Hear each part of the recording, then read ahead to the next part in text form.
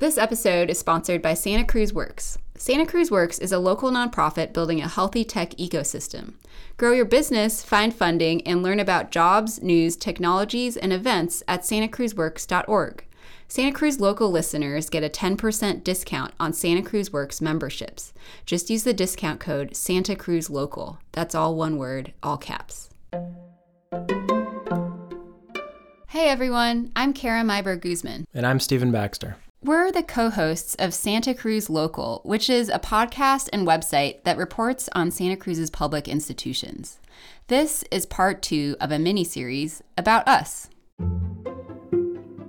In part 1, we talked about who we are and why we're doing this. We shared the results of our first listener survey, and we talked with one Santa Cruz local listener about perceived bias in our reports. In today's episode, we'll talk about transparency, our process, and how we make decisions. We're doing this because we want to earn your trust. We're calling this series Meet Santa Cruz Local because we think you should know where your news comes from. We wanted to first say thank you to the people who have supported us so far. Some of that has come in the form of letters and emails and checks, which we really appreciate. And I wanted to read just a couple of these handwritten letters that we've received because they're awesome. First, my husband and I really appreciate the work you guys are doing and would like to offer you this small donation of our support. Thank you for your efforts and keep the flag flying. That's from Elizabeth T. and Robert B. of Santa Cruz. All of these are from Santa Cruz. Another one says, I read your news reports online and listen to you there also, sometimes even on the radio. Thank you for your thorough coverage of specific issues in Santa Cruz. Michael A. And yes, we are on the radio. We're on KSQD 90.7. And one other quick one. Thank you for providing such a great service to our community. And that one's unsigned. Anyway, we just wanted to say thanks. Yes, thank you so much to everyone who's contributed so far. We have about $1,000 so far from about 20 people, and we're really grateful for that. Thank you also to everybody who showed up at the podcast meetup. I told you about it in our last episode. It was last Saturday at Abbott Square. I got a lot of valuable feedback about the podcast. We talked about things like bias. I told them that we are planning to do political endorsements come 2020 when the election rolls around. And they said, well, if you're going to do endorsements, you're going to have a bias. There's only 2 of you. It's not like you're going to have an independent editorial board. You might as well own your bias and just say where you're coming from, say that. Label our opinions, but make our opinions be known. Which also leads us into why we're an LLC and not a 501c3 nonprofit at this moment, is because we do want to do endorsements on ballot measures and everything else. Yeah, for those of you who don't know, 501c3s can't give political endorsements. I feel like that's an important thing that newspapers have done and should continue to do because they're out there reporting on all these people all the time. So they're in a position to know, maybe more better than anybody else, about where public policy should go. Yeah, I want to be able to say to our listeners, we've been neck deep in this over the last year. We've studied the issues and this is what we think. And one other quick point. So I feel like what we will eventually do with endorsements of ballot measures and candidates is exactly what a newspaper does. You know, they have straight reporting and then they have an editorial page, which is independent of that. So that's what we're trying to do. And by the way, having participated in a few, editorial board type of stuff, they often ask the reporters, well, what do you think about this measure that you just did a story on, And I'm not saying like we have all the answers. I'm just saying that we did a little more research than some other people. And when I vote, I certainly read editorial pages with a grain of salt. And I think that's partly about how you get informed about elections. So we want to be a part of that. So let's switch gears and talk about some feedback we got.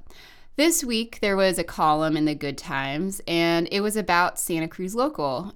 And the columnist was chiding us a little bit about how he thought we weren't fully transparent in our last Meet Santa Cruz Local episode about how you left the Sentinel, Stephen. So yeah, why don't we talk about that a little bit? Well, like I said in the previous episode, I was burned out and I did just have a kid with my wife. But yes, there were some other factors too. Yeah, but before we get into that, I do want to say that our goal with the first episode of Meet Santa Cruz Local was to tell you listeners about who we are and why we're doing this. And we thought that the details of why you and I left the Sentinel, Stephen, were a little bit outside the scope. But some of you listeners asked, and so here it is. Okay, Stephen, so let's get into it. Tell our listeners a little more details about why you left the Sentinel. I left in 2016, which I mentioned before, and I quit. And the reason I quit was because I had left a nasty voicemail for a source, basically. And that was my fault, and it was unprofessional, and I regret it. So tell our listeners about that voicemail and the circumstances around it. Sure. It was a year after the 8-year-old Maddie Middleton was murdered at the tannery in Santa Cruz. I was doing a year later story, and I was trying to reach the mother of the victim, who I'd spoken to many times before. I couldn't reach her, and I was on deadline, so I rang a friend of hers, and this friend of hers didn't pick up, and I was frustrated, and I left a voicemail that said that this friend of hers had tried to benefit personally from the murder, and said some things, and I also called her a horrible person, which I regret. And was that the case? Was she trying to benefit from the murder? That was according to people I'd talked to while reporting the story, and I felt what she did was wrong, and so I said so. And like I said, it was unprofessional. Kara, let's switch it to you. A listener also asked for more details on why you left the Sentinel. Sure. So the core of it is that I didn't feel valued or respected by upper management, so I decided to take my skills elsewhere.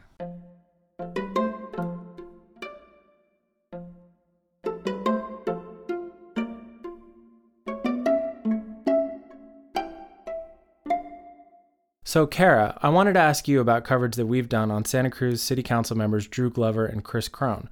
Can you talk about your reporting over the past few weeks? There's a city HR investigation into possible misconduct, and they're facing a recall campaign. Sure. I've been following the story since March. That's when I first heard that an investigation was happening. I submitted my first of many public records requests back then. But yeah, like we said in the story, we basically got the response that the need for privacy around a sensitive, HR issue outweighs the public's need. But yeah, I mean, I didn't take no for an answer. Tell them how many times you had to file the public records request. Every day, every work day. Why every day? Much since April, I think. I got the response that they can't give me records which don't yet exist. And basically, in some of my later requests, I was asking for a copy of the final investigation report once it's complete. Because, so they basically told me, well, it's not done yet, and we can't make a request for something that's not done yet, so you'll just have to come back. So you requested it every single day for like weeks? For every single day for weeks, yeah. That's cool.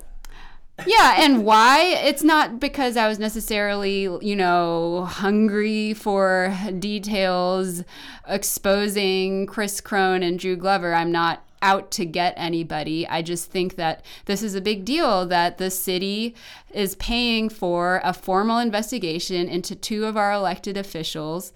I know it's a sensitive HR issue. I know there's a lot of concerns about privacy around that. I understand that we're sensitive to the concerns of the city, that if we do this in the wrong way, it may preclude other people from coming forward who have similar concerns because they're be scared of, getting outed by the media and then like facing the wrath of Nextdoor. Nextdoor. But yeah, I mean, I think the city made a judgment call and said that they feel that the need for privacy outweighs the need for the public to know. But, I don't think that's the case. I think the public absolutely needs to know the details of a formal misconduct investigation into two council members. Also, I think it's worth pointing out that even if there weren't a recall going on, that we still would have covered this anyway, because I think that if there's a beef, maybe they think, oh, we really want this recall to happen, so we're just going to cover this HR investigation like crazy in hopes that there's a recall. And I can tell you that that's just not the case. I mean, I would just like to know what the results of it were. And I think people deserve it to know, and that's that. Yeah. To the city's credit, they have said multiple times that they are planning to release the results of the report once it's final. And we intend to be there when it happens. I think if the report finds nothing on Glover and Crone, people absolutely need to know that. If it does find something, if there are substantiated claims, people absolutely need to know that too. We should be watching our public officials, and they deserve a higher level of scrutiny. One of the things that we're watching for is how the city is handling this whole process. One of the things that I found interesting is that Crone received, in the memo that he got from the HR department, he received a list of the people who complained about him. I don't know whether that's the norm or not in sensitive HR cases such as these, but yeah, I think it's worth looking into.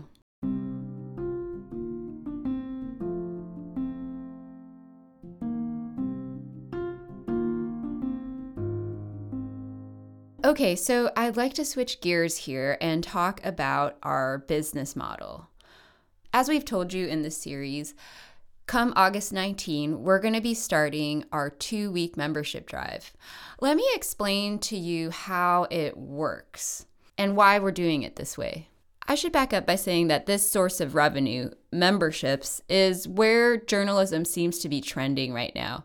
There's a lot of energy and grants and professional development opportunities, training news organizations how to shift more heavily towards a membership model. Because, as we've said, the old business model of news, relying on ads and to a smaller part subscriptions, that business model is broken.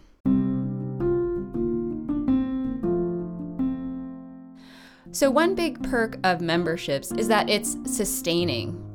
The idea is that you, our listeners, can sign up for either a monthly or annual recurring membership. This gives us a source of predictable revenue where we can plan for the future. If we know how much is going to be in our bank account each month, it makes it easier for us to grow. So the perks of membership, why would you want to be a member? Well, number one, we're assuming that our listeners are doing it mainly because they believe in what we're doing. They want another fair and accurate local news source. They want to support independent journalism. That's number one. We're also offering little perks, to sort of sweeten the deal. So things like we're going to be hosting events, for example, and members will get discounted tickets. We have this beautiful new logo that was designed by our graphic artist, Haley Williams. It's handwritten. You might be able to see it on your screen now if you're listening to us on a podcast app. And so members will get stickers with our new logo. And things like added reporting, like, for example, if we were to attend a congresswoman's town hall, we could post the full audio of the town hall meeting and make it available to our members. The one sort of big change that you should know is that our transcripts, which we've heard that a lot of you really like, those are going to be available just to our members. So backing up for a second, Stephen and I believe that in order to make the biggest impact, our journalism needs to be available to everyone in Santa Cruz County. So our podcast will always be free to everybody. We really think that's important. But in terms of how can we give an incentive to people to sign up for a membership and support local journalism, we thought that offering our transcripts to members, that might fit the bill.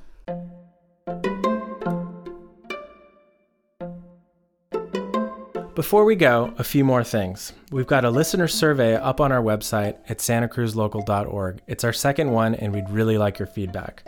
And while you're there, sign up for our email newsletter if you haven't already. Lastly, save the date, September 18th. That's our official launch party at Cruise.io in downtown Santa Cruz. Details to come on that. I'm Stephen Baxter. And I'm Kara Myber Guzman. Thanks for listening to Santa Cruz Local.